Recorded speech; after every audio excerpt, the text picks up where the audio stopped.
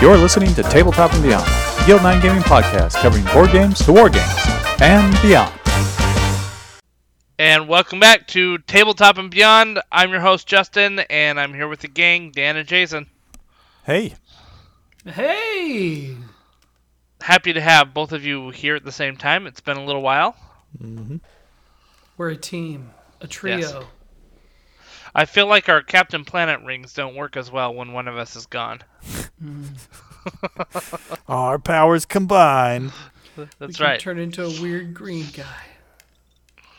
That's right. It's that was a weird show back in the day. It was they were kind of trying to make a statement at the same time as appealing to little kids. Maybe brainwash us a little bit about how we're destroying our planet. It was heavy-handed. Let's just call a spade a spade. I remember when that cartoon came out, like in, was I in elementary school or middle school? I can't remember, but I remember at recess or lunchtime, kids were running around like screaming at kids that had styrofoam cups, like, "What are you doing? You're destroying the planet!" Nice, classic. The lunch lady gave me this Yeah. cup. I'm on subsidized lunch. Yeah. Then you'd like crush the cup, and they'd be like, "You're releasing harmful gases into the ozone." I just remember the dude was like that had the fire. I don't even remember his name. He was like my favorite guy. But then as I look back, I'm like, fire, like how helpful is that power? I mean, that's like a destructo power. Yeah, that's like the best one. Yeah, He's the guy who's going to get recruited by a real super team. Right, and I mean, the thing is, it's like, let's help the planet by burning it to the ground. Right. Well, hey, I mean, you gotta make room for the fresh plants. Yeah. I remember feeling aged out when that thing came out. I was like, oh, they're appealing to people younger than me, but I would have been right there had I been a few years younger. That was, for me, that was Power Rangers. I remember the first Yeah. episode of Power Rangers, and I go, this show is not for me. Right. And I was like, okay, and I went out and mowed the lawn. You know what I mean? Like, it's like, yeah. But my brothers were into it, so I, absorbed a little bit by default. I'm going to go So- do a man chore while you guys watch Power Rangers. The transformation scenes are so fake. I couldn't get over the fact that like in the scenes where it was like the lady, like she was speaking, but it was like English, but it wasn't matching her mouth.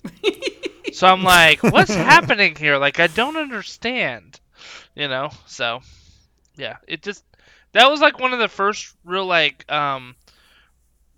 Japanese to like American transposition shows. Do you know what I mean? Like that really became mainstream. And I think I remember a bunch of us being like, that's so weird that like, did they just take an old Japanese show and like make it American? Like do a script for it, or did they make it this way? Like we couldn't wrap our minds around it. I kept trying to reverse engineer Voltron because it was like we had known Voltron in a couple different, incarnations, Yep. and then it's like, well, this is live action. It's kind of like it, but it's not. Are we starting over people? There was no logical, I never got the briefing. I never got the memo of what the crosswalk between Power Rangers and Voltron. I guess there wasn't, but that's what made Power Rangers inferior to Voltron. Yeah. No, I never could get into Power Rangers at all. Just wasn't my kind of show. No, I mean you were definitely too old for it, right? It was a little, So. it was a little good. But Teletubbies. No. Hey. That All right, mess you up. Well, we're already off topic today. We never got on the rails. It's 4 minutes, 4 seconds in. The rails are nowhere close to this conversation. So today's episode is affectionately titled "Too Much Moolah." You can never have too much. Can you though? Well, we'll discuss In the it. context That's of what- that's it. gaming. In the the context of context- gaming. That's true. And can you have too much in real life? More money, more problems. That's true. I think the government makes it impossible. Here we go. Here we go. Welcome to the Libertarian Show, ladies and gentlemen. Welcome to Tabletop and Beyond Politics. Oh, good stuff. All right. Well, of course, let's start with our Geek Week. Jason, why don't you kick it off for us? Hey, I played a game this early last week with my buddy Dan and another one of our friends we play RPGs with, Sean. Horrified, right? Isn't that what it's called? Horrified. Yeah. So good. Oh, it sounds interesting. It was really a lot of fun, man. I've heard people say that it's like Arkham Horror Light. I think, Dan, you said it's Arkham Horror, but fun. I like Arkham Horror. I do I'm too. wrong. I like Arkham Horror if I'm in the mood for deep, like lore storytelling, kind of thing. But and a punishing. billion components. Oh my gosh, yes. The setup alone. Which all have a purpose, every Yes. component. But no, man, really fun game. I really enjoyed it. It's enough of that kind of creepy movie monster feel, but the gameplay is really fast between players. There's not really a lot of time for analysis paralysis. You just kind of, I'm going to go here and I'm going to do this kind of a thing, and it's pretty clear what the objectives are. It's a fun game. I would recommend. How much is it? It's relatively well priced. It is not an expensive game. It is carried at Walmart and Target. Wow. $40 so or something? You can put your hands on that game from a lot of different outlets for a Who decent price. who makes it? Who publishes it? I used to know that off the top of my head. Let's see. Ravensburger. I think it's Ravensburger, but I'll have to double check. Okay. Yeah, or find into the Board Game Geek. This is a second. Oh, which one did we play? Did we play American Monsters or did we play the original? The OG. American Monsters is the follow-up standalone. Gotcha. Yeah, it's looks like on Amazon it's like $25. Wow. Yeah, it's a good value. Yeah, great value. It probably took what did it take us like an hour to play? Something like that. We kept it. We realized they'd been using a house rule that accelerated everything. Right. So we got done in about 45 minutes. It probably would have taken us another 15, and there would have been a couple more character deaths, which is fine in that game. You die. Yeah. You don't really die. You get beat up. You go to the hospital. You keep going back and forth, Yeah. and you move the condition track up. But it was fun. I mean, we had 3 monsters on the board that we were trying to tackle at the same time as taking the citizens to their various destinations. And Nice. The monsters we had were the Bride and Frankenstein and his bride, who were always like at opposite ends of the board, but trying to slowly make their way towards each other. And we had to like keep them from meeting up and try to help them gain their humanity. And then we had the Mummy. The Mummy and the Invisible Man. and the Invisible Man. So it was really 4 monsters. So, That's true. Yep. Wasn't this a movie? Well, there's been a lot of movies all with of these them, guys. yeah. They used a lot of they use visuals straight from the Universal classic horror movies. Yeah. But I thought that there was literally a movie called Horrified. I'm sure there's a movie called Horrified. No, I know, There's but it probably, had like the Mummy, Frankenstein. And it was like basically like they came out of the old timey movies in this one town. Maybe. No. Now I don't think maybe it's not Horrified, but interesting. I think we talked about this game though in one of our other I think we did, yeah. podcasts. Yeah, I profiled it maybe in a Geek Week or maybe something. It was great.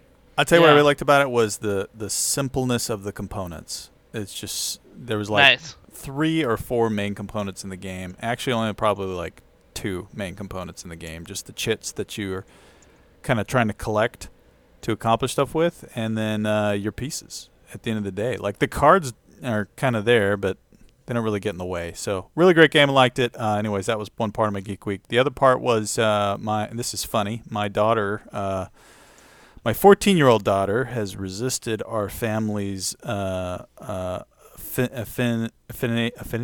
to Android. And has been constantly asking for an Apple phone. And I keep telling her, look, I'm not buying you an Apple phone. And she's 14. Can I ask, does she watch MSNBC too? No.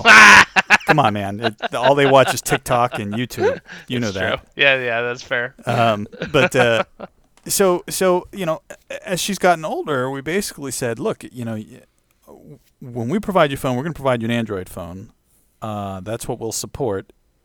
And she started to toy with the idea, well, what if I save up my own money now that I'm 14 and I'm babysitting and all that stuff? Rolling in dough. And I was like, look, if you save up your own money and you can make to me a good, strong,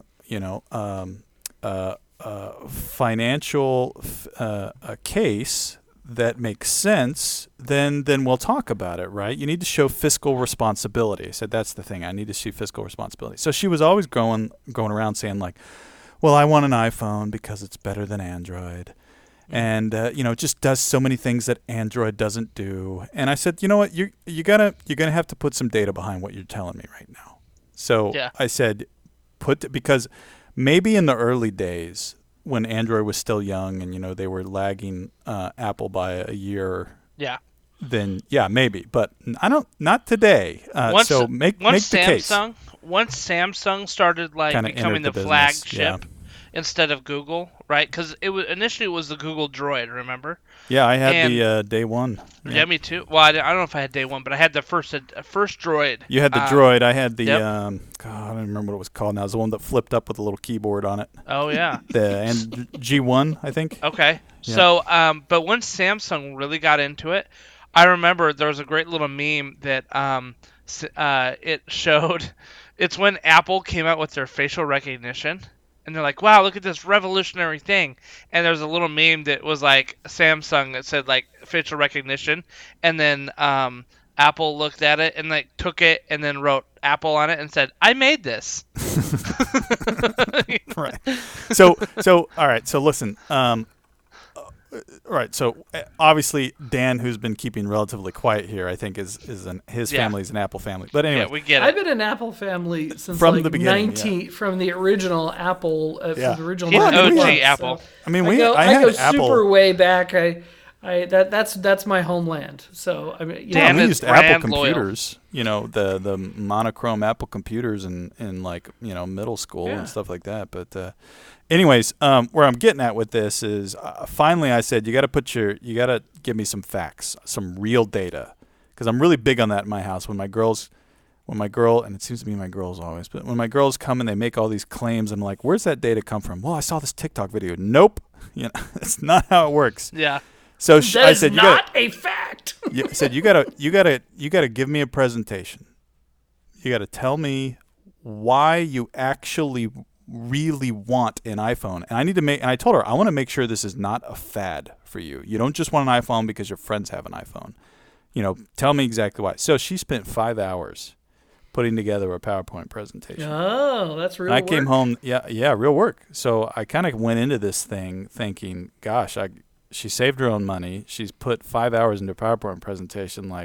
Something's really got to be wrong here for me not to let her buy this phone, just to reward her for her efforts, So we went through the presentation and she presented all this data, and afterwards I picked probably 80% of it apart because she was making claims like, well, in the iPhone you can do special things when you text people, and I'm like. You can do that on Android. It just depends. Yeah. And so, anyways, but we're not going to get into that. But so I probably tore apart almost all of our arguments. Thanks, but at the end of the day, I said, look, the main point you made to me was that the main reason you want an iPhone is because you like the user experience and you want to try that user experience out. I said that is a valid reason for me. Android and iPhone present two different user experiences for handling your mobile device right now. And if you're interested in experiencing that with your own money, no problem. Go ahead, buy your iPhone. Just realize you're not going to get any tech support from me. But go ahead. You can have that experience. And so she, all yay, and Dad, thanks, Dad, I love you, you're the best, and all that stuff. But at the end of the day, it just comes down to, trying to help your kids understand, just understand why you're doing something and make sure you truly, really want it to try to show some fiscal responsibility. It's not just an impulse, right? Yeah, not just an impulse, not just a fad, not just a trend because your other friends have it. My favorite one was, well, with iPhone, you can do FaceTime, and you can't do – I was like, don't even start. There are so many apps out there that achieve the exact same thing FaceTime does nowadays that are all cross-platform. Just to clarify, I've bought many Android phones. I've owned Android phones myself. I've had Android phones from work.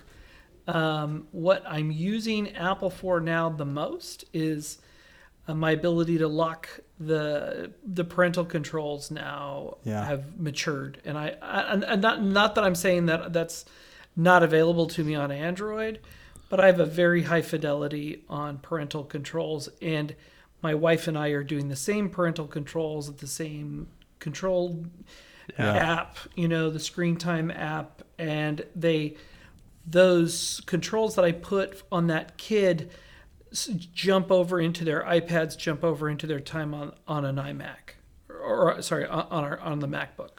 Mm-hmm. So if they've been delegated 4 hours, it doesn't matter which screen they're on. It's keeping track of that total of 4 hours. That's one reason why.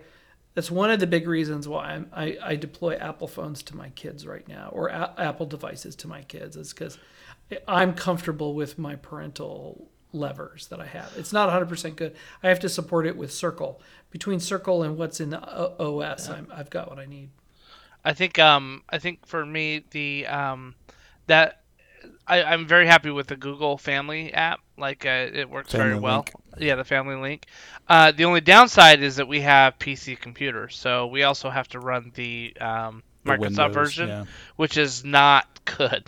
Like, I mean, you can set time limits and stuff like that, but it is a clunky interface, and it is just it is not nearly as good. Yeah, it's one nice thing is that it's across your desktop or laptop PC too with the Apple, whereas the Google one, you kind of have to have. I guess if we had Chromebooks, right, like it wouldn't be a big deal, but we don't. Yeah, it does do it across my Chromebooks for the girls. Yeah. So when they log in, it still tracks their time, and it actually tells me about their time on Windows, but when they're using the Chrome browser. But that's all.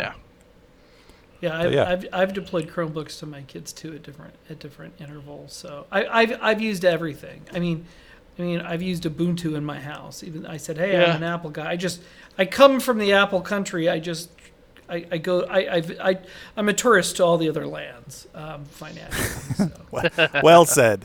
And the last thing there was I told my daughter my number one requirement was that I could run the Google Family Link on her iPhone as well, so that I could still have parental controls. Research. And you can, as long as you're using iOS. I think it's 10 or greater. You can still do it. Yeah.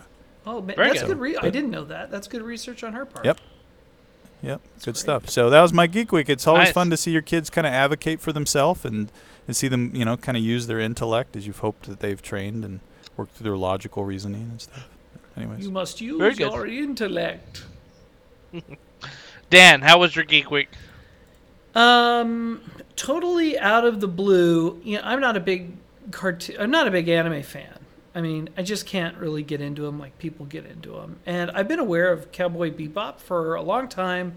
The aesthetic is kind of cool, but I've never actually sat down and watched it. And I think the few times I have for a little bit, I've gone, well, this is okay, it's not for me. But I started watching the live action version. I really liked it. I got through the first episode, and I'm going to stick with it and see where it goes. I think there's about 7 or 8 more episodes. I'm going to ride those babies out. Nice. It was cool. I think the ideas translated into the big screen rather well. I've heard some mixed reviews, but I think nowadays you're always going to get mixed reviews. Like, there's the hardcore fans that are like, they made his eye different than his other eye, or whatever it is. You know what I mean? And you're like, oh my gosh, just like enjoy it for what it is, And that's kind of what I'm coming at it completely as a sci-fi geek, not as an anime geek. Uh-huh. So I'm kind of like a blank slate. I'm like, well, who is this and what's their deal? And it holds up. It's kind of interesting if you're not familiar with it. So nice. I'll keep watching it, and I'll tell you where I get to. I did get to the end of Foundation, by the way. It was strong all the way to the very end. Every episode was a total masterpiece. So if anybody wants to get their Apple, their week free, whatever, just to watch it, I would recommend it.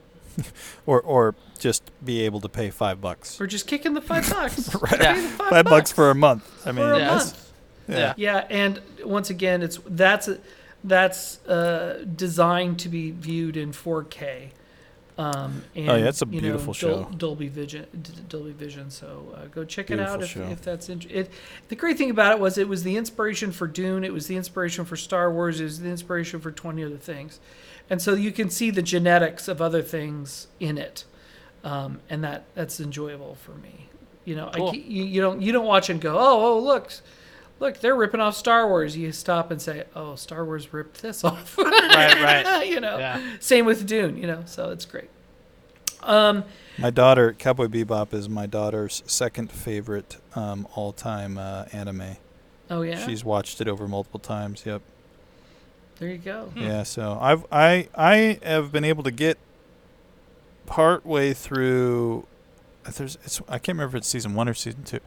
It's one of those where there's like a million episodes a season, and it's like I can get deeply into Cowboy Bebop, and every so many years I'll pick it up and try it again, and I always get to the same point and lose interest in the anime. Yeah. Well, that's the thing is, like I never let reading a book ruin a movie, so I won't read the book if I know the movie's coming out. Yeah.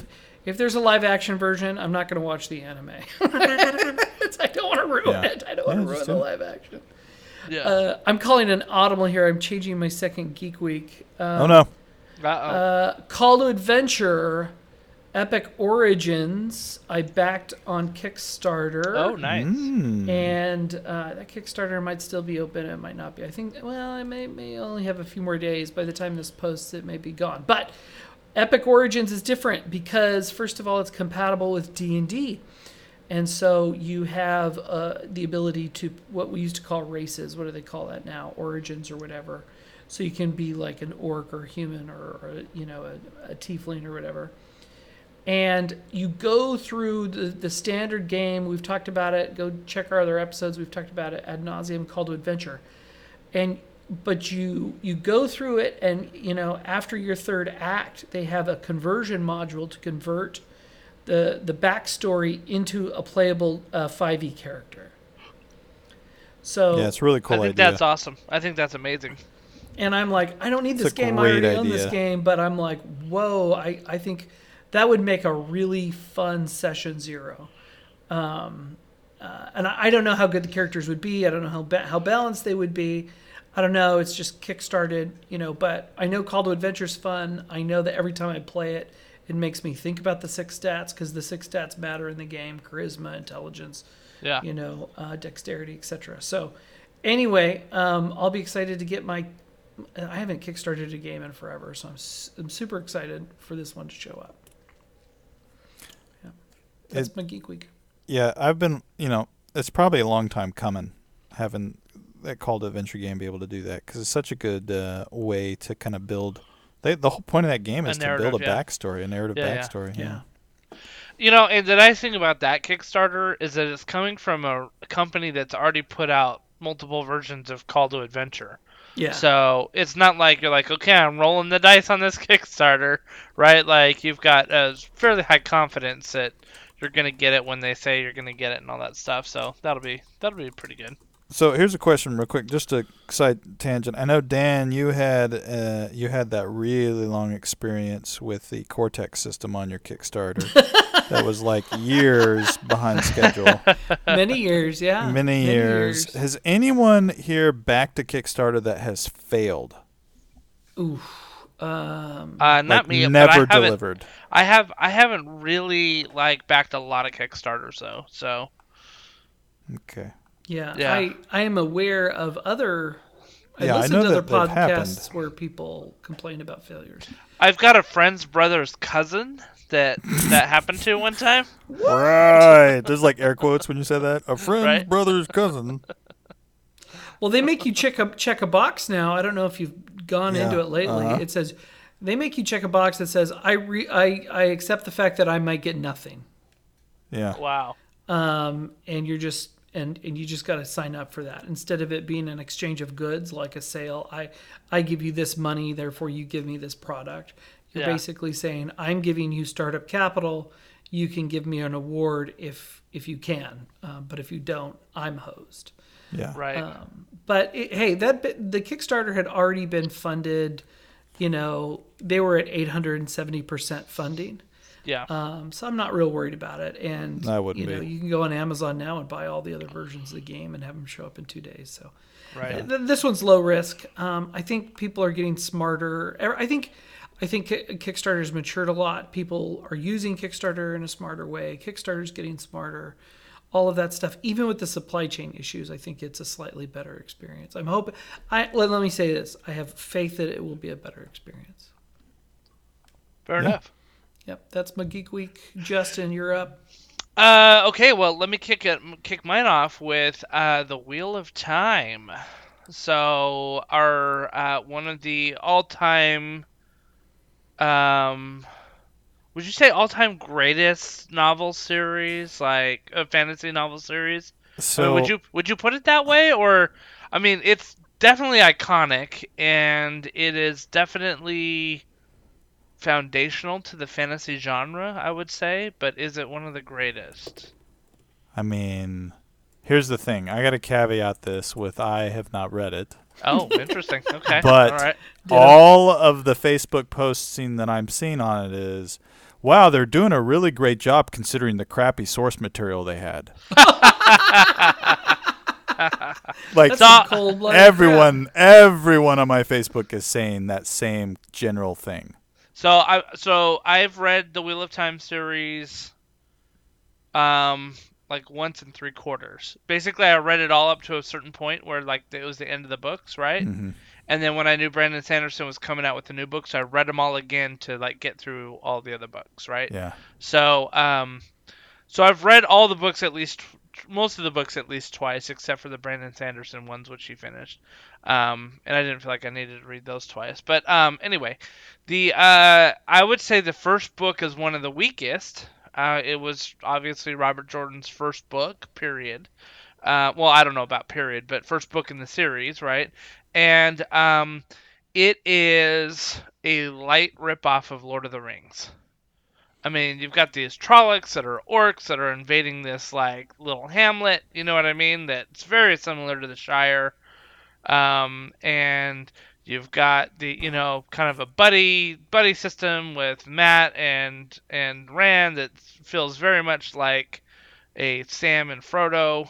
You've got Moraine who's kind of like a Gandalf. You've got Lynn, her kind of warder, who is very much like an Aragon, So, look, you even have a tree guy in the first book that's like a giant ant, So like, um, there's some parts of this that you're just like, okay, like this was he kind of took the first book and really was sort of like a recast of the Lord of the Rings, like the first Fellowship of the Rings book, basically.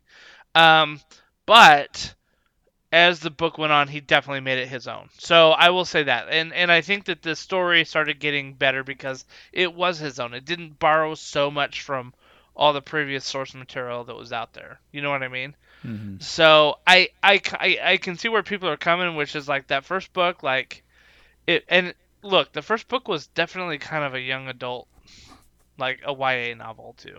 You know what I mean? Where you're like, okay, like it's these 14-year-old kids that are out to save the world. Okay, and so uh, the series picks up with them being like 20 years old, which I think in the books they were like around 14. And so they're 20 years old, obviously a little bit more mature. I think that they did that because they wanted to make the series a little bit more gritty and a little bit more violent. Um, and so like the battle scenes with like the Trollocs, which are basically like the orcs, um, they're basically beastmen. They're like goat-headed beastmen. But anyway, the battle with that was like pretty epic. Like it was a really good fight. A lot of crazy CGI that Amazon pumped into this thing. So I got to make an admission. yeah. I did make it to the 20-minute mark when I started watching it. Oh really? Yeah, I tapped out. You're like, I'm done, huh? I thought that the gender roles in the first few minutes were really heavy-handed, Yeah. Okay. and I need somebody to say, "No, Dan, you made a mistake. Get back on that horse. It'll take you to someplace cool." But I kind of had other stuff I'd rather watch. I got through, I wandered away. Back to Cowboy Bebop. Well, I'll say this. I think, yeah, right. I think that the first episode was the weakest. There was a lot of exposition in there. They're setting up the characters, and the gender roles were very heavy because that's how the book set them up to be. Right. And that's what it felt like. The book was coming right from the book. Yeah, you read the books, haven't you, Dan? Heck no. No. Oh yeah, Wait. you're not a fantasy guy. So those gender roles, were coming straight from there. But what's interesting is that the Dragon Reborn, right? There's this whole myth that the men who could channel and cast magic, um, the dragon ended up banishing the Dark One, thousands of years prior, okay? And as he did that, the Dark One touched the male line of the magic. So any male caster now who touches the magic ends up going crazy because it's tainted by the Dark One's influence. And so only the females can cast magic safely, and half of their mission is hunting down males who start showing that they can cast magic, because the males will go crazy and literally destroy cities, and so the prophecy is that the dragon has been reborn, and they're looking for the dragon in this little town, Moraine and her warder. The interesting thing is that in the book it's very clear the dragon is a male. It is very clear that the dragon is a male, but the series has left it open to be one of the two females in the party as well. And they kind of made mention of that. And I'm sitting here going like, that's interesting. That was an interesting departure, because they did not. That it was very clear in the book that it was always a male, Right. and that was part of the thing, which is like, well, here he is prophesied to come back, but if he touches the magic, then he's going to destroy us all. So, what should we do when we find him? Because he's supposed to. The Dark One's supposed to come loose again, and he's supposed to contain it again.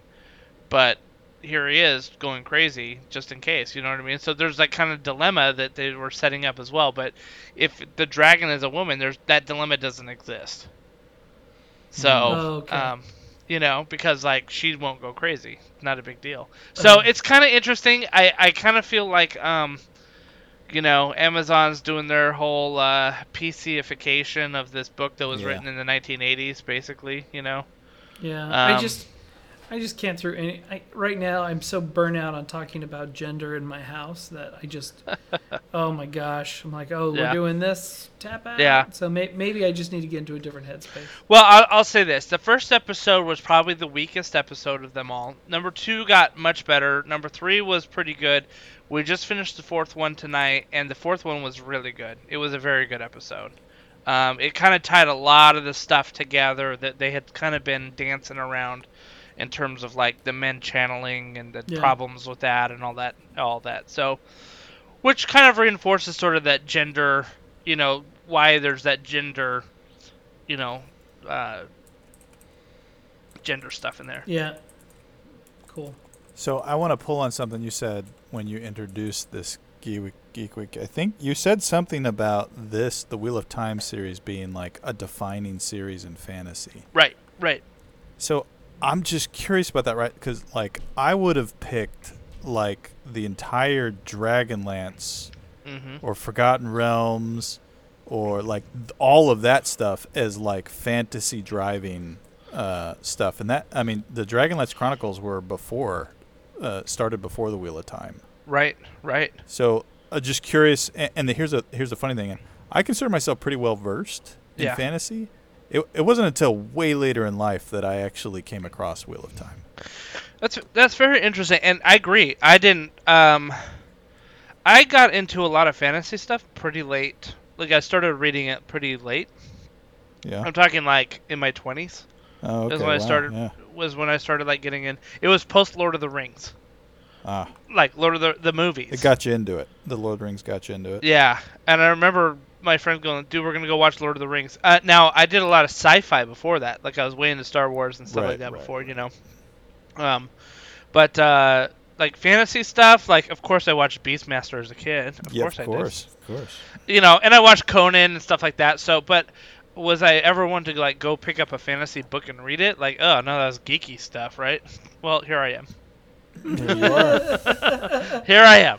There you go. It's funny because you talk to a lot of authors, and this is why I think it's a defining series.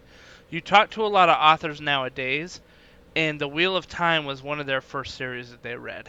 You know what I mean? And they cite The Wheel of Time as something that just sparked their imagination. I don't think that they would tell you that it is particularly like one of the best series that they've ever read. I think that there's many others that are better than The Wheel of Time. And in fact, Robert Jordan was known as someone who couldn't manage his plots very well. Like, you get into book 7 and 8 in there, and you're like, oh my gosh, there's so much going on here that he just needs to cut it down. And one of the things that one of the theories is that Robert Jordan didn't know how to finish his story, and he ended up getting cancer and dying before he finished his series.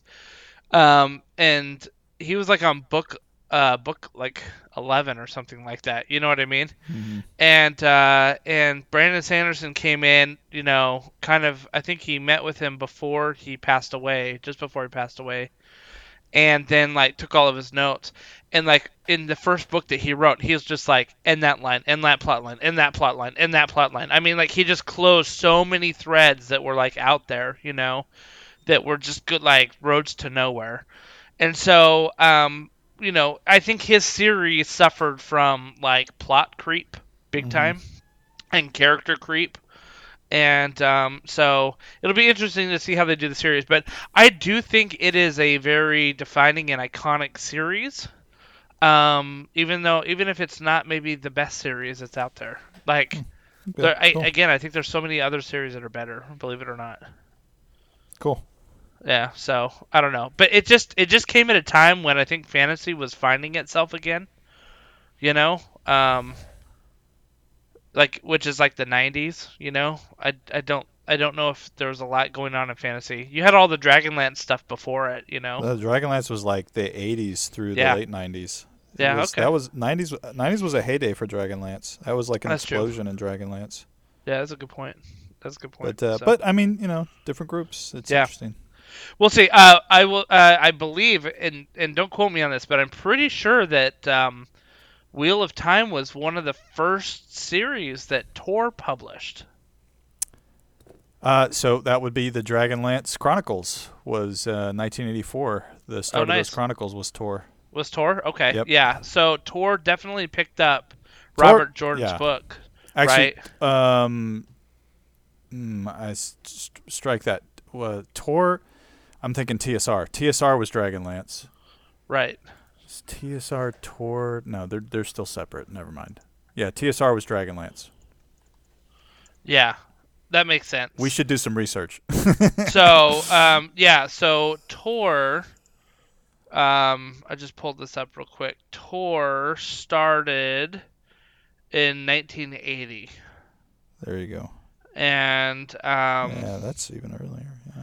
Yeah, and I think that, you know, they were publishing a bunch of different stuff. I think they started out as like just a small shop, right? But they did, you know, they published like Orson Scott Card and Terry Goodkind and James Gunn and Robert Jordan, obviously, right? Brandon Sanderson.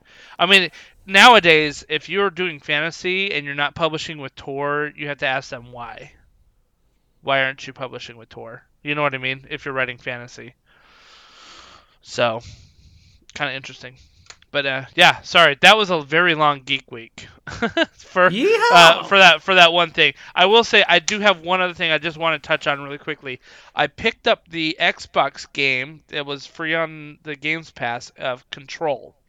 Mm-hmm. Which is like, you know, you're wandering into this like government bureau that does all this paranormal you know, research type stuff, and it's been taken over by an alien entity, and you got to kind of learn. You end up becoming the de facto director, and you've got to kind of like save the place.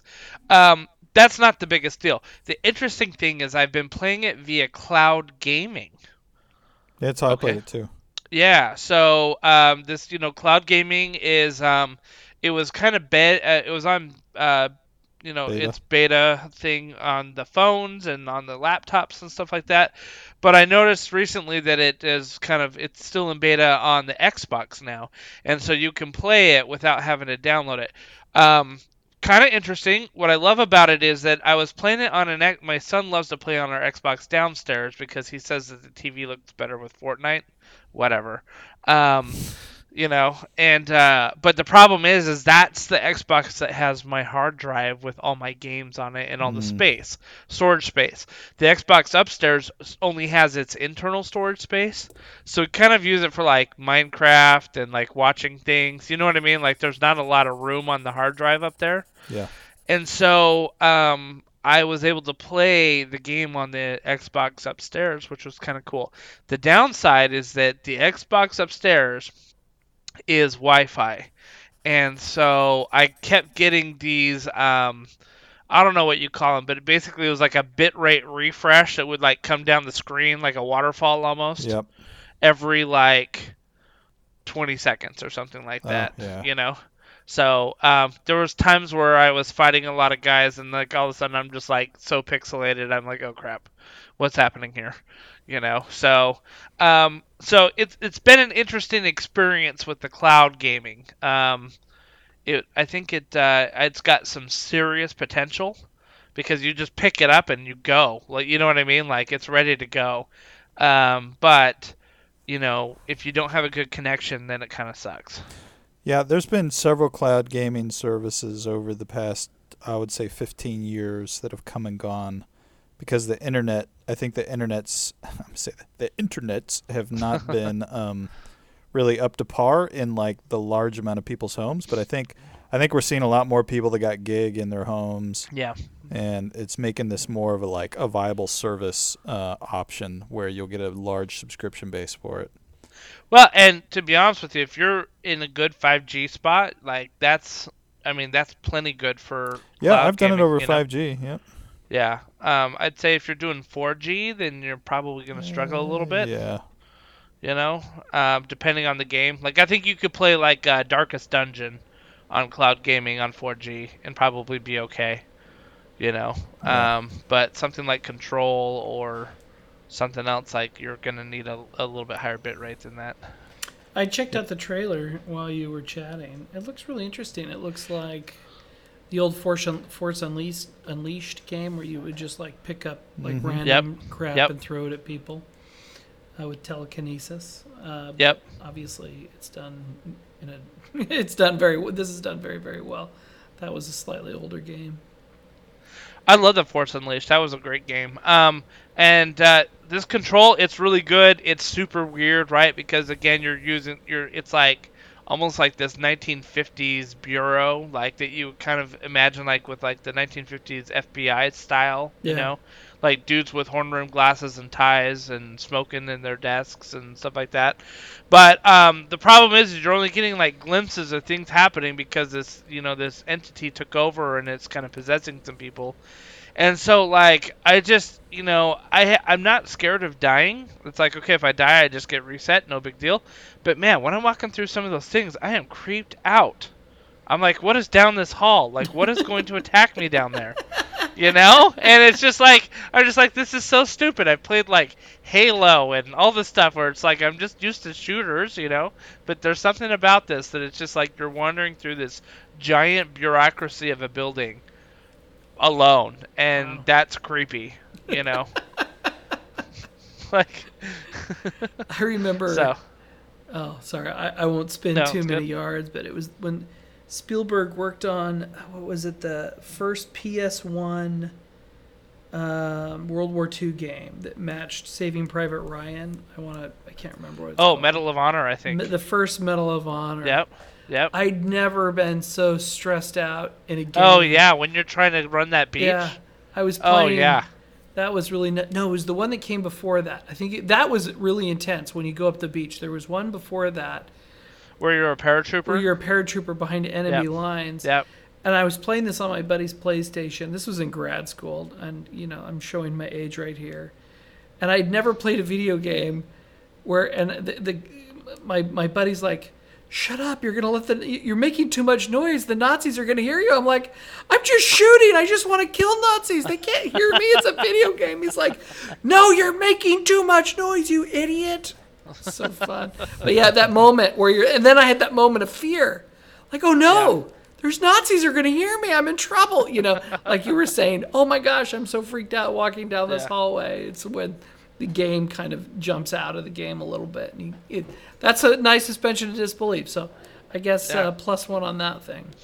Yeah, it's a great game. My brother told me about it months and months ago, because he had it on PS5 or PS4, I guess. And I was like, okay, yeah, I'll get to it. And then I saw it was on the cloud game and picked it up, and I'm like, okay, this is my new little hobby. So Nice. It's been good times. So, all right, Geek Week is done. Well, that was an epic Geek Week, but it's been a while since we recorded. You could tell we didn't have a pre-show here. We didn't talk getting the show ready, so we had a lot to say. Let's burn through the news. Yeah, let's do it. Welcome to Tabletop and Beyond News. All right. Thank you for indulging me. Roll20 launched a new player companion app for iOS and Android devices. Now your daughter can play, Jason. I know, right? Yeah. Since it wasn't available previously on any other device. Oh, wait. Well, it's got iOS and Android. She's fine either way. That's the point. The app is free for all Roll20 users and will allow players to access their character sheets, roll dice, display character information like stats and character portrait, and integrate directly with the Roll20 virtual tabletop. While it does not replace the virtual tabletop completely, it does streamline online play by allowing a second screen for players without requiring 2 monitors. And for those who've grown accustomed to digital tools during remote play sessions, this will be a great tool for gaming in person at the table. You can download Oh, sorry. Go ahead. Sorry. I said you can download the app for free, the Apple App Store for iOS devices, or from the Google Play for Android. Sorry, go ahead. I was going to say, what's kind of awesome about this is that if you were using Roll20, you could seamlessly go from in-person to virtual and still be using your stuff, Yeah. So that's kind of nice. I mean, I guess in theory you could do that with D&D Beyond as well, right? Like I could bring my little laptop or tablet with my D&D character sheet. I know a lot of people that use D&D Beyond in person. Yeah. I mean, look, if we're going back to in-person D&D Beyond stuff, like I'm going to bring a tablet now with a character sheet, because you just click those buttons and I may roll it by hand, or still, because I love rolling dice in person, but having the character sheet right there is really nice. Really nice. So yeah, I love the closer we get to making the digital tools not basically replace paper and pencil. I think that's not a bad thing. I think that's what the future is going to look like. It's just a matter of how quickly we bring the future here. And so I think Roll20 is great because it's not like D&D Beyond where you're just playing that one game. Roll20, you get D&D, but you get everything else they're doing as well. That's true. Very good point. My last news item, second and last, Marvel Entertainment released more details about the upcoming Marvel Multiverse role-playing game, including a look at the new dice system. I warn anyone clicking on the... Oh, sorry, I'm not going to read that. Okay. The new Marvel Multiverse game will use the D616 system, a reference to the universe number for the mainline comic book continuity of Universe 616. Task resolution will be handled by rolling 3d6, with the result of 616 yielding fantastic results. There will be pre-generated versions of existing characters as well as character creation rules. Attributes will be might, agility, resilience, vigilance, ego, and logic. The playtest book will release in March of 2022. So I mean, I feel like we talked about like the last couple of weeks about like other Marvel RPGs that were coming out, not just as. No, I think now we're getting multiverse Marvel RPGs. Do you know of another one? I think this is the one. Oh, okay. I'm not aware of any others, but please correct me if I'm wrong. I don't. So, this is the one they're pushing.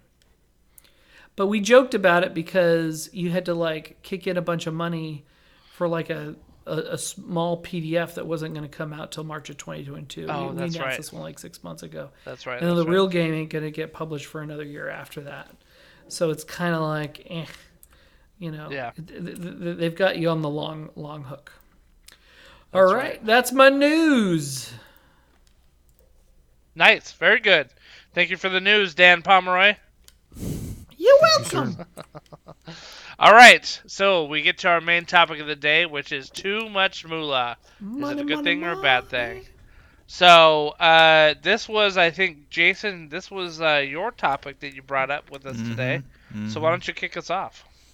Well, it was a kind of a thought there. You know, we've played RPGs and various systems for a long time, and a lot of times what drives the player's motivations in these is if they're not given like a specific thing to do right at the beginning. A lot of times when they get a little more open worldy or sandboxy, it comes down to building amassing a giant pool of wealth or an empire of your own, or power, right? Power and control over the universe.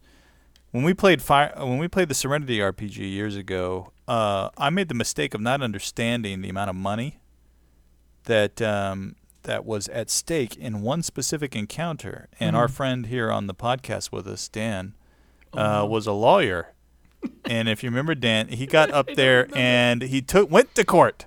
And he went to court, and the amount of money on the table was that was being claimed was ridiculously high. And so I said, we're going to make this an incredibly challenging roll. I said, go ahead, Dan, make the roll. He made the roll, and he made it. And all of a sudden I had to give him all of this money. And it was so much money that Dan basically said, like, my player has no more reason to play the game. Like the whole premise of Serenity is you're out there trying to survive in, the wild west of space. But when you're just rolling in dough, what's the point? What do you do? Yeah, what do you do? And it kind of got to this. That's always kind of this thought is, what happens when your players get too rich? Like nothing is beyond their reach when it comes to the money. What do you do? And so that was kind of the thought here. I threw this out and said, let's talk about this for a little bit. So what are your thoughts on that? So my thoughts, yes, I vaguely remember that, but I remember wanting to play and keep playing, and I don't remember squandering that money. But the larger question is how do you control resources that are going to the players and the player characters? It's really the player characters, because you don't actually give human beings money in an RPG unless you're doing it for pay, right? So there's money is the number one resource. Experience points is another key resource, or controlling experience, because that basically allows characters to become more powerful over time. And then there's plot armor. There's like story elements that kind of shift the dynamic, which is, oh no, you're like, your character now, is now the president of a country. Well, it doesn't mean they're rolling in dough. It means that, okay, well, now they have access to story resources and layers of protection that they wouldn't have otherwise. The example of that is in Deep Space Nine, there was a Ferengi by the name of Rom who started off the series as a total idiot. And he was the idiot brother of the smart Ferengi, Quark. And by the end of the series, spoiler alert, he becomes the president of all Ferengi. It's like, you've leveled up. The story has bent into Rom's way, where he's doing something else. So there's kind of different layers of resources. So what I thought we could talk about is let's talk about playing the game with the scarcity of resources. What's good about it? So one other resource that I would say it's kind of an extension of money, but it's things, right? So it's like gear. It's gear. Equipment. Yeah. So like I get asked all the time, hey, can I make some new armor that's going to give me bonuses to my AC? Yeah. Can I make this? Can I make that? You know what I mean? And there's always a balance. I think especially like in D&D, there's a money thing, but then there's a gear thing, right? Like, do I give out magic items that's going to make these guys OP, right? Do I give out, like, and what's the balance? Does everybody get a magic item? Does only certain people get a magic item? So, that to me is like sometimes even worth more than money. Is sometimes it's gear. I remember Dawnbringer. We found Dawnbringer, basically a lightsaber in D&D, and there was a legit angst between players about who was going to get it. Yeah. And there was like a moment where it was like, so let's talk about Yeah. The default setting is I think a lot of GMs approach the idea of scarcity of resources is good. And let's talk about why it's good, and let's talk about why it's bad. And then let's talk about why resource saturation is good and bad. Okay. And hopefully they don't line up completely. Like one is, I don't want to say the same list and opposite for the second group. We'll map out the Venn diagram. Yeah, I don't want to say the same stuff too many times. But scarcity of resources. You're a DM. You're a GM. You've decided that resources are going to be hard to come by. Gear's going to be hard to come by. Money's going to be tight. I'm going to be very specific with XP. What is the game getting out of that? What do you mean? What is the game getting Like out? you as the GM have decided for the group that, This stuff not going to be easy to come by. things just are not going to be easy to come by. What's the benefit? Why have you made that choice? I mean, it probably depends on the setting and the situation of the game mechanics, but maybe because it presents the need for adventure Yeah. in some situations. The To difficulty, get out there and do something, to be able to get something. the inherent challenge of survival. Yeah, challenge or survival. That's a good way to say it. Yeah. So you're not just sitting on your laurels, just playing video games or doing nothing in the game. Have some motivation to get out there and get something. Right. Yeah. Amass. I don't know. Yeah, I think it does provide extra motivation, right? Like if the only way to earn real scratch in the system is to go out and do that wizard's job for him, then Right. then that's a major motivation, right, for your characters. I was thinking too that one of the benefits of keeping things tight is that it forces your group to get creative. If they've always got a god hammer with them, then they're always going to see nails to hit, no matter what, right? Like, well, you walk into what should be a kind of a social encounter where they're going to have to get creative and figure something out. And one of the players has this, super heavy hammer, and he says, well, I attack that guy. Yeah, because I know I'll know, win. Because I know I'll win. Yeah. And so, if you can keep the resources tight for it, then it forces them to say, okay, well, we don't have the resources to take on all of these guards right now. What should we do instead? Right. What's another solution? Yeah, exactly. Especially when things get a little dicey, and it's like, oh, the king here doesn't like us, and neither do any of the guards. But we have to go interact with somebody in this city. So now what do we do, right? Because the normal solution, if you're OP, you've got tons of gear, you got tons of awesome stuff, or you got a lot of money, even is like bribe somebody or do something that if you've got plenty of resources, it doesn't matter. Here's 1,000 gold. It doesn't matter to me. Right. Because I got a lot. So and I think the threat of failure is way more present when you know that you're kind of outgunned, either financially or with gear or with maybe the level of your character. And actually, everyone, when you sit around and say, what were some of your best sessions, no one will sit around and talk about the time where they succeeded handily. They will always say, oh, remember when we screwed up? And they'll tell this great story about how they screwed up. Yeah. And or how they came up with something super clever. Yes. To get themselves out of something. Yeah, and I'm not saying that you should, as a GM, you should force a screw up every time because that's going to be memorable. I'm not saying that at all. But there's something about that that tension of, oh my gosh, this is for realsies, and yes, we barely made it past.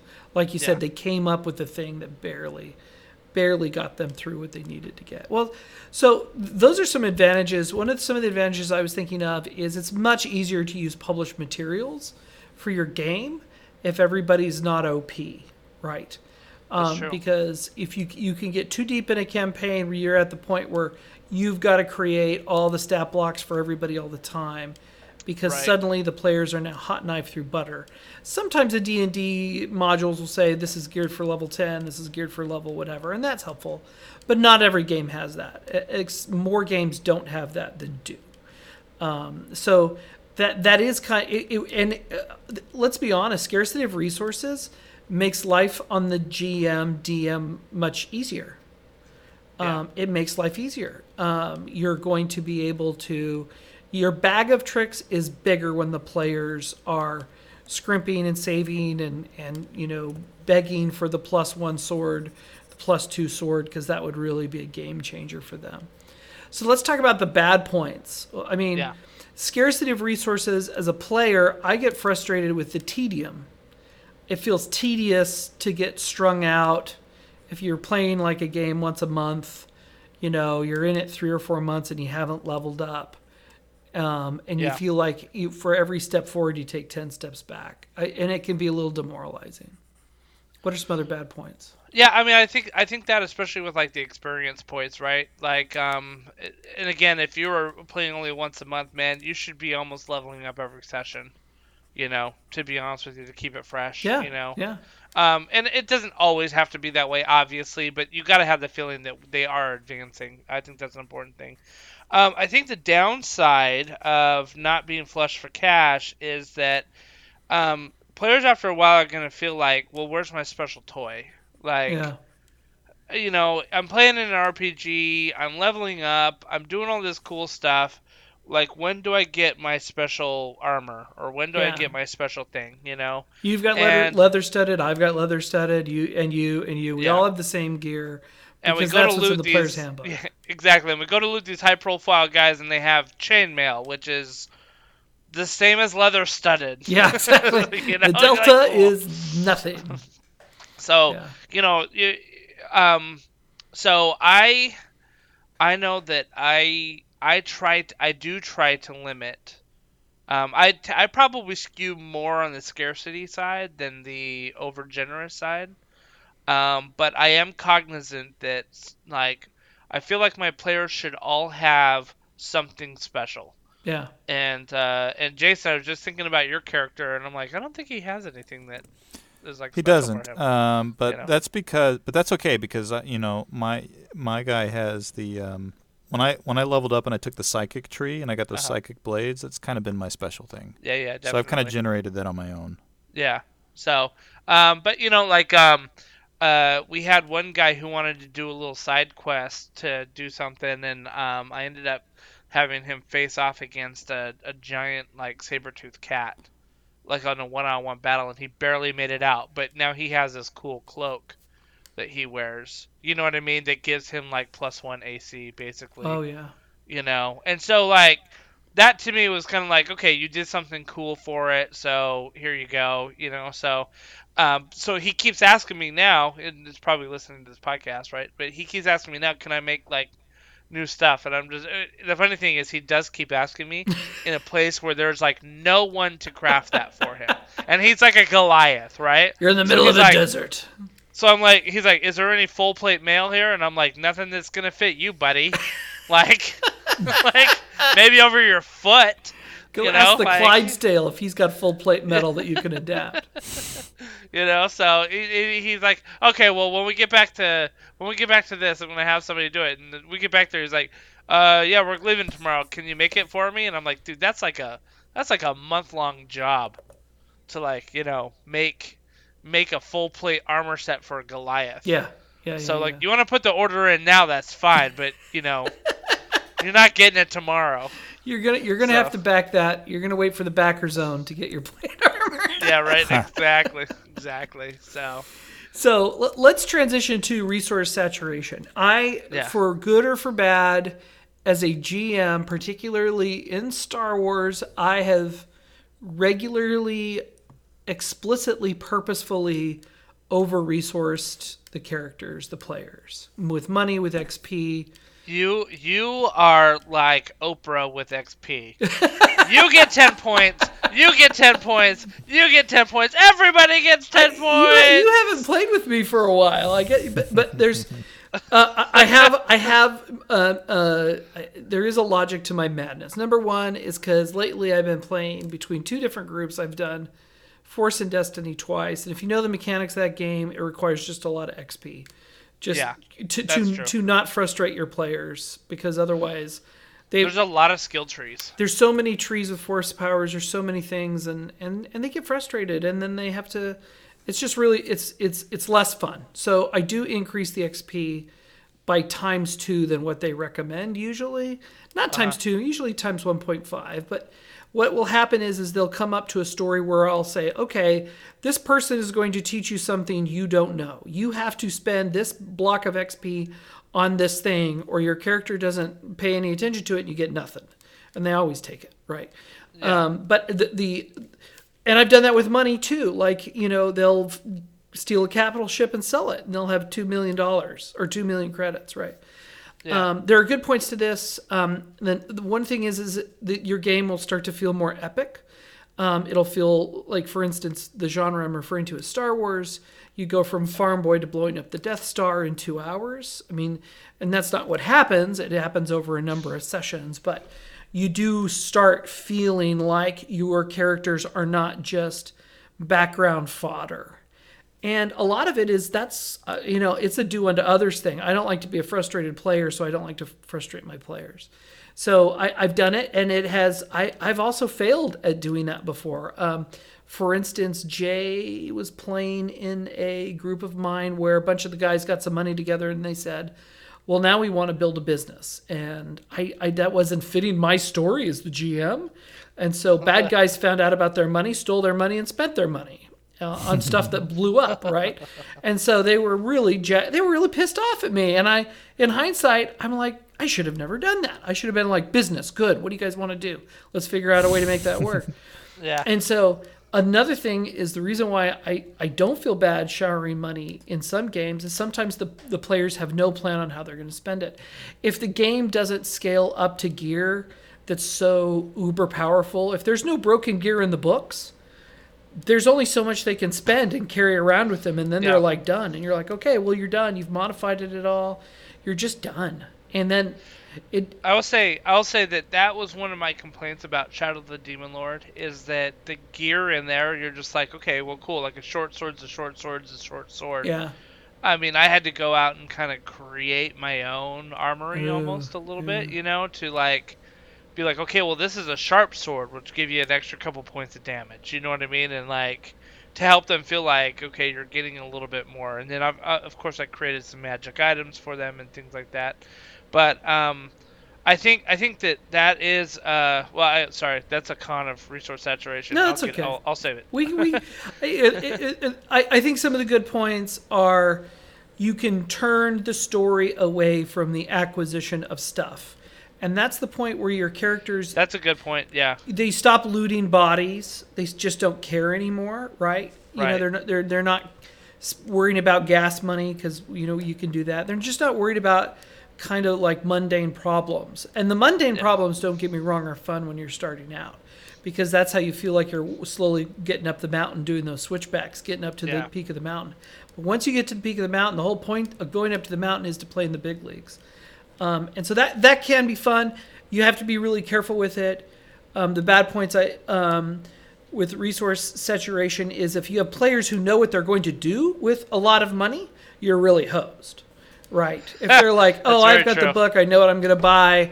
You gave me the money. Here are the rules as written. I'm allowed to buy it. I have the money. Therefore, I have this thing. And now you're hosed. As a GM, you're going to have to roll with that punch. You're going to be like, well, the player's punching back. I would say that 99% of the players I've been playing with in the last several years wouldn't know what to do. I could say you have 3 billion credits or 3 million credits or 3 kajillion credits, and it'll all pretty much come out to the same thing, which is, well, how do I get my armor just a little bit better? Right. I want to buy a thermal detonator. I want to buy a thermal detonator. Well, how many can I carry? You can carry about 5 or 6. Okay. well, what are you going to do with the rest of your cajillion credits? That it becomes an abstract idea, and the money is no longer like a story inhibitor. But the bad point is when you have somebody who like is really rules lawyer with the books and knows exactly where to buy everything and how to assemble a constellation of things that can ruin your day as the GM. That means you're playing with a real hardcore player. I will put myself into that category.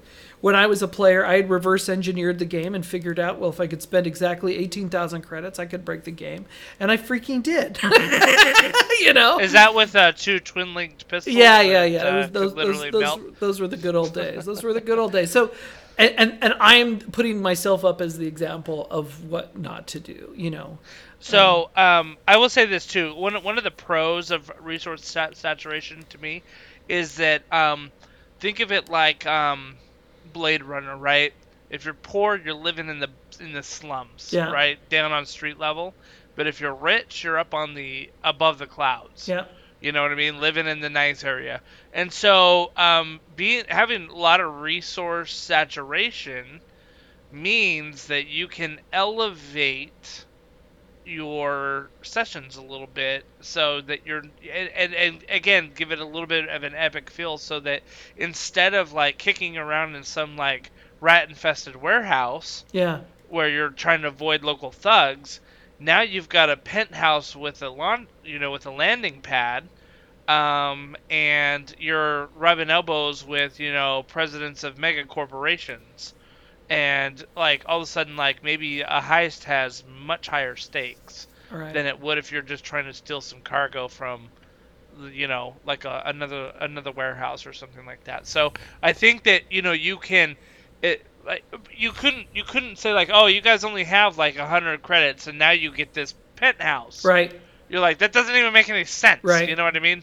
And I do like the point that you made, which is that if you have resource saturation, all of a sudden like the focus isn't on acquiring wealth anymore, right? It's about playing the game.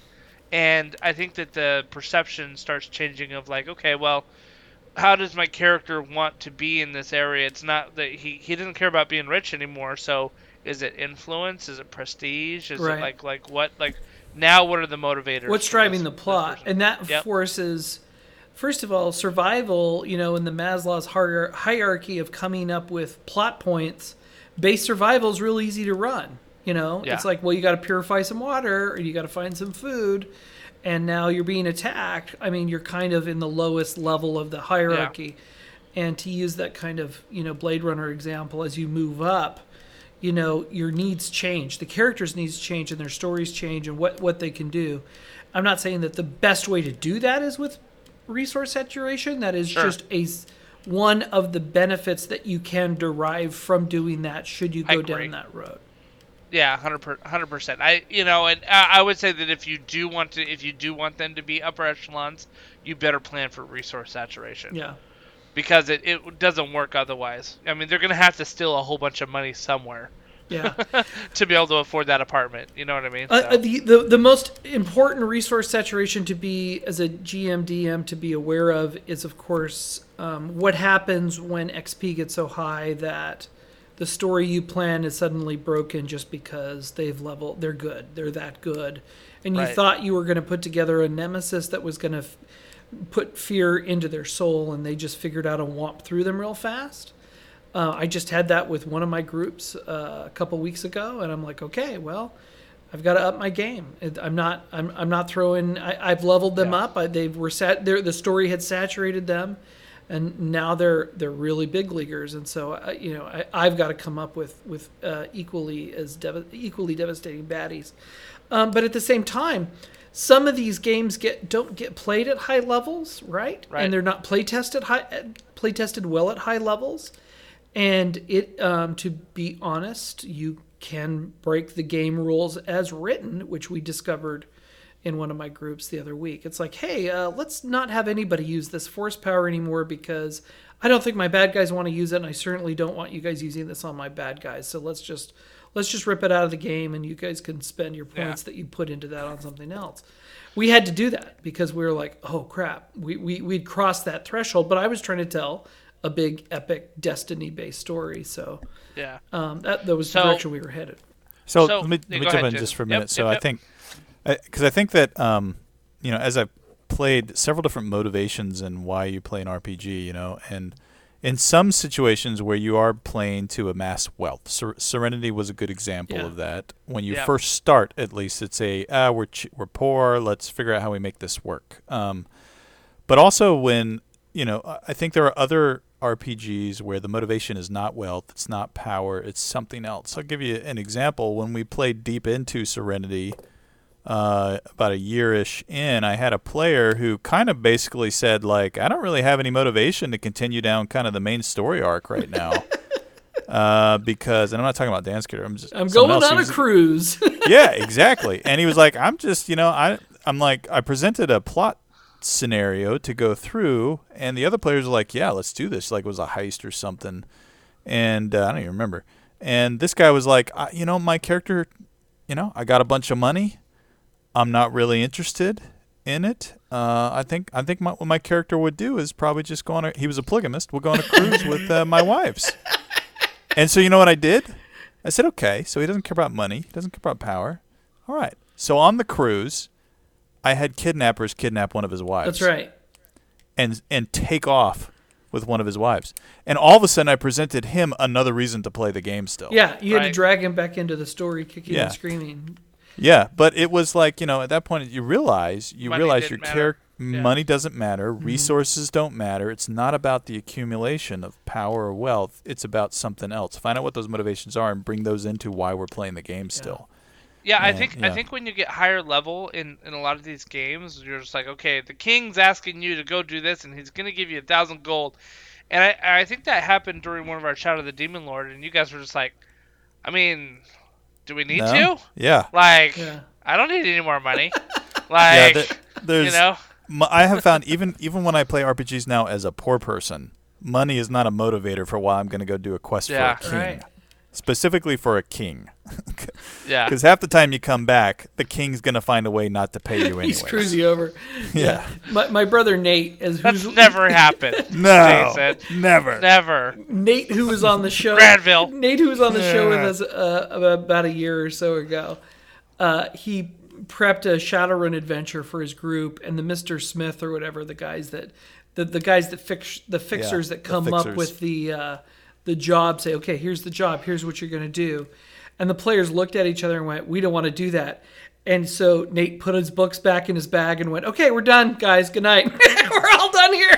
And they went, whoa. Actually, we do want to do that. We do want to do that. Yeah, I remember that. Yeah, so that's too a funny. classic. So, just other systems, the stories or Fate system comes to mind as something where you really focus on the character's motivation, not necessarily your standard dungeon crawl, right? And I think the resource thing and the way we look at resources and the way we look at XP, a lot of that comes from the mother of all RPGs, which is D&D, which was dungeon crawling and popping open chests, fighting a monster and then finding gold that monster was holding on to, like that monster cared about, gold.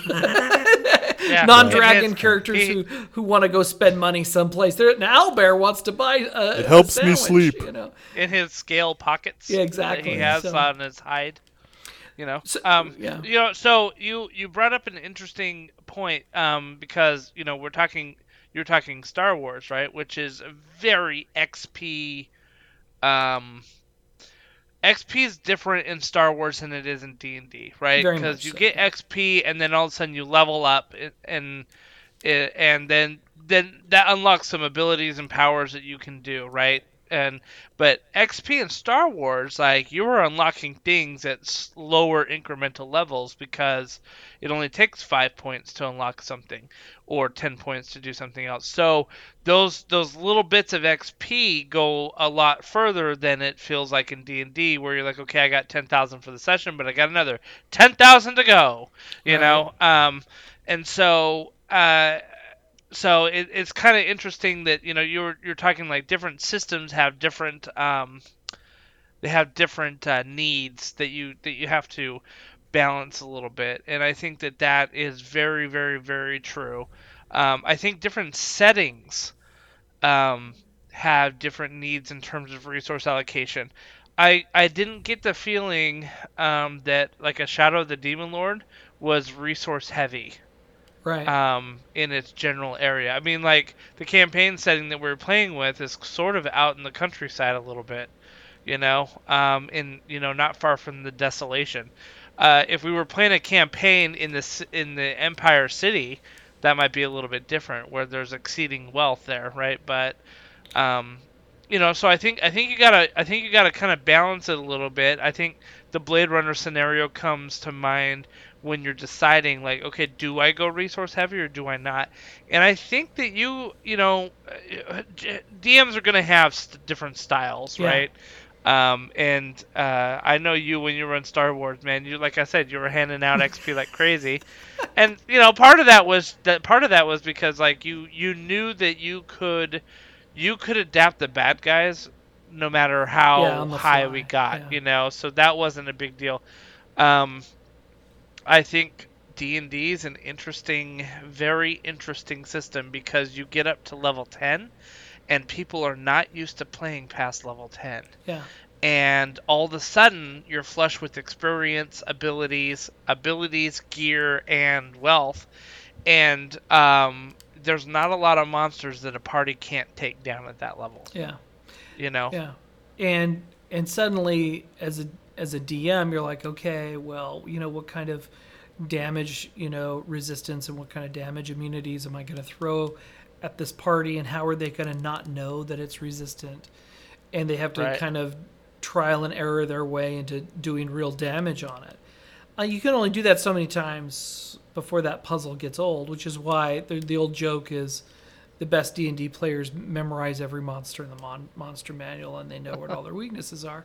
So it really does take a little bit of thought to say, okay, I know my character, and figure out what motivates your players to play. I mean, sometimes it's modifying the gear, sometimes it's making the gear, sometimes it's buying the gear. There are games like Shadows of the Demon Lord, like you mentioned, where Rob Schwab was not going after a gear-heavy RPG. The Right. gear just was there to help serve the story, and the story was horror, right? Yeah. So, yeah.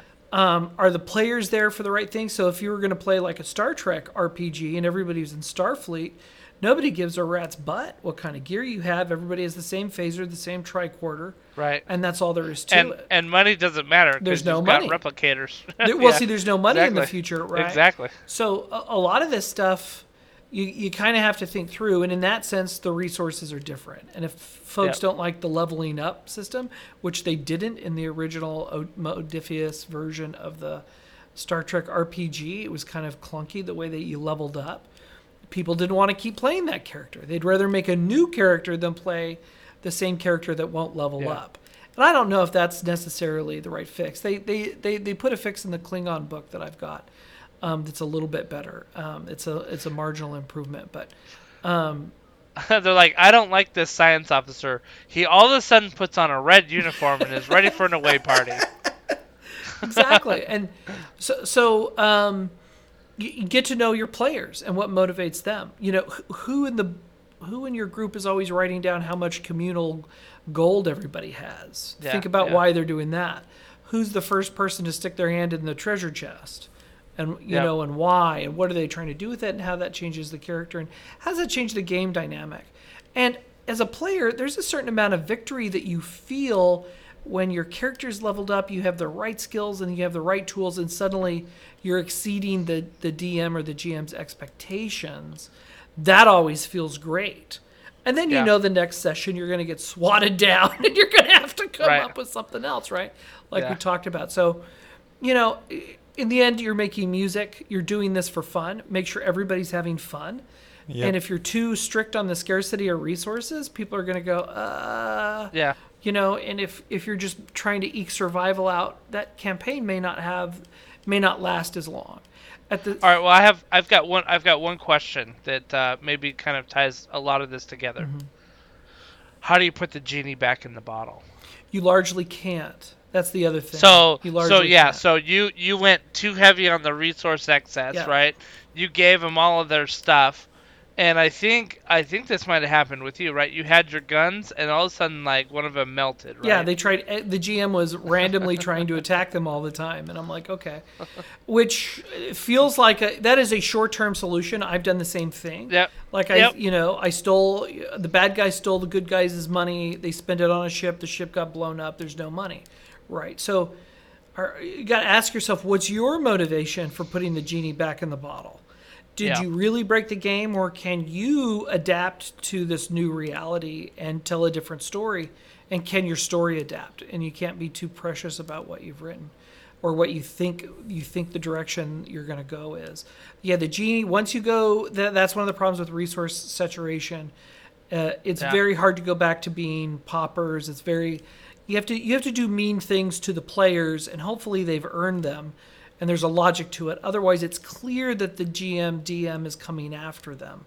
That's less fun. And then you're back in like D&D 3.5, where it was real player versus GM stuff. And Well, and I think we've talked about this before too, which is like, listen, if I've given my player a magic sword that I created, right, that I think, okay, this will be good, and then in reality, I'm like, oh my gosh, that is way more OP than I thought. Yep. You may need to have a separate conversation with that player and just be like, listen, dude, Yeah. I messed up. Messed up. This is too much. Like, and like, I don't mind if it's like totally killing baddies. Like, I can always give you harder baddies, but the problem is it's creating a discrepancy between you and the other players. Yeah. You know what I mean? Like, it's breaking the game for the other players. Yeah. And so I think if you go to that player and just kind of like, okay, let's talk about how we might be able to tone this down a little bit, or if it's really broken. I think if you just, without talking to the player, came after that thing. Which is what most GMs, DMs do, quite frankly. Yeah. And I Then don't recommend it feels like a jerk. It feels like you're being a jerk. Yeah. You're taking away their toy. Yeah, at the end of the day, it always comes down to, right, we're here to have fun, we're here to play. Like, if you're doing a one-shot, whatever, you get done with it and it happens. But if you're doing a campaign, you should always, out of game, you should be checking in with your players anyways, with your friends, and saying, are we having fun? Are we enjoying this? Do you guys like where this is headed? Is this kind of going where we think, or are you not having fun? Is it good? Hey, guys, I've noticed something I did was maybe making it harder for us to really enjoy this thing as well. Can we work together to kind of fix this? Talk, right? Be friends. Yeah, definitely. And I think that's how you have to put the genie back in the bottle. If you accidentally go a little too resource heavy, I will say this: experience. I have a recent example of giving out too much experience.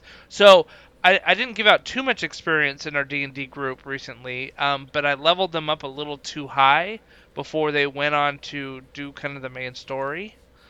And so they were kind of kicking some butt, like, pretty easily. But now they sort of caught up to where they need to be, and because I didn't level them up after, like, the last 2 sessions. You know what I mean? Because they were a little high. So I withheld, and this is one of the advantages of doing a group level or milestone-based level, is that if you level them up a little too fast, you can always withhold a little bit, or slow it down as you move along, and it doesn't feel that bad because if you're doing experience-based, like points-based, whatever, at the end. At the end of everything, they're gonna be like, "How much experience did we get?" And you're like, "You got 300 points." And like, "But we killed a freaking ice troll. Like, how do we only get 300 points?" And then you have to be like, "Oh, well, I leveled you guys up too fast before." Well, and sometimes I'll say, "You guys didn't really accomplish very much this tonight." Yeah. They'll say, "Well, you've been giving out more. Why are you giving us less?" Well, you guys sat around and talked about what you were going to do for too long. And when you did it, it went real fast, and it wasn't hard, and it wasn't your characters didn't grow. You're kind of cakewalking it, and they'll go, "Oh, okay." Sometimes that works too. It just depends. D&D is a little trickier because you have CR ratings and doing the math there, and there's a lot more numbers behind it.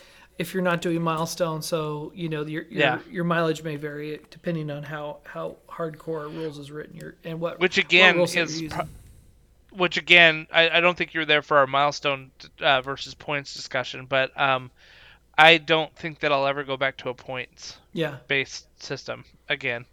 I mean, Star Wars has to be just because of the way that you level up. In different games, different games have different needs as far as but with D&D, I will always do milestone out at this point because it's just so much better for the group. Yeah.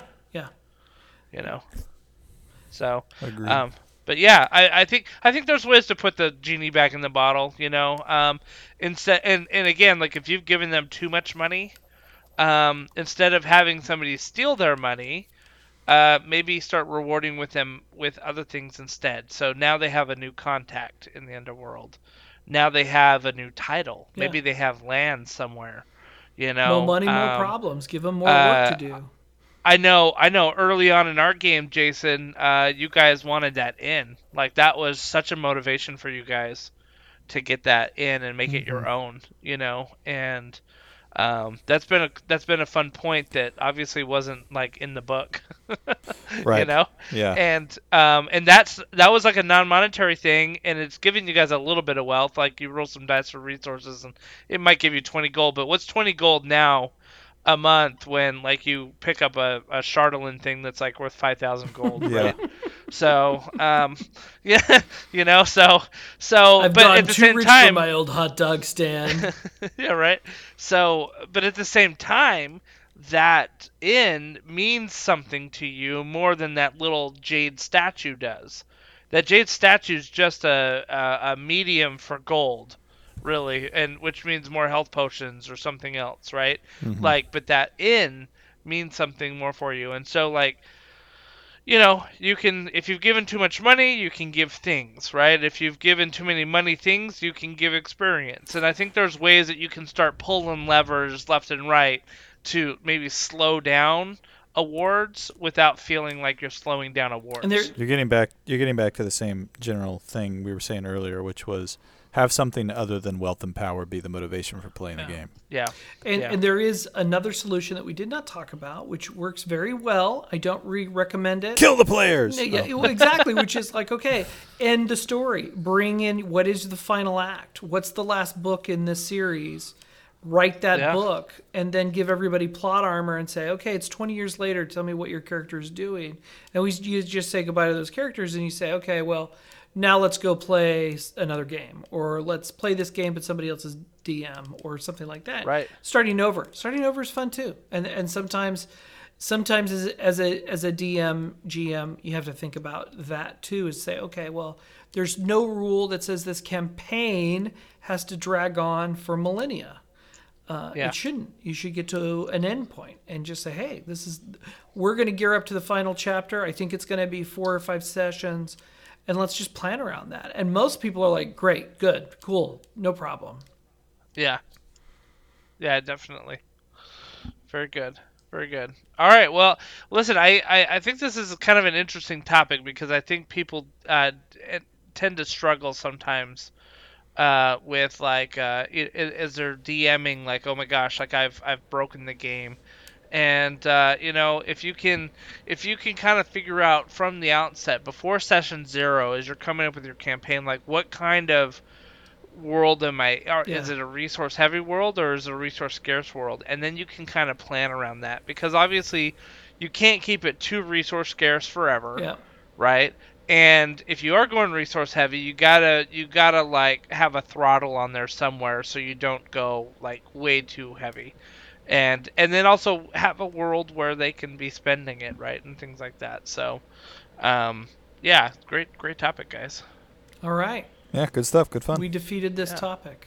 We've succeeded. Yes. You all get 1,000 XP for this. Yay! Yay! Turns out, 1,000 XP in our podcast. Wow, resource scarce here. Okay, Justin, you get all the money that we made off this show. Yes, exactly. Again, resource scarce here. All right, well, thank you everybody for listening to our show tonight. Hope you have a good night, and always give us a like, share, subscribe, share it with your friends, tell your buddies about it, and game on. Nanu. All right, see ya.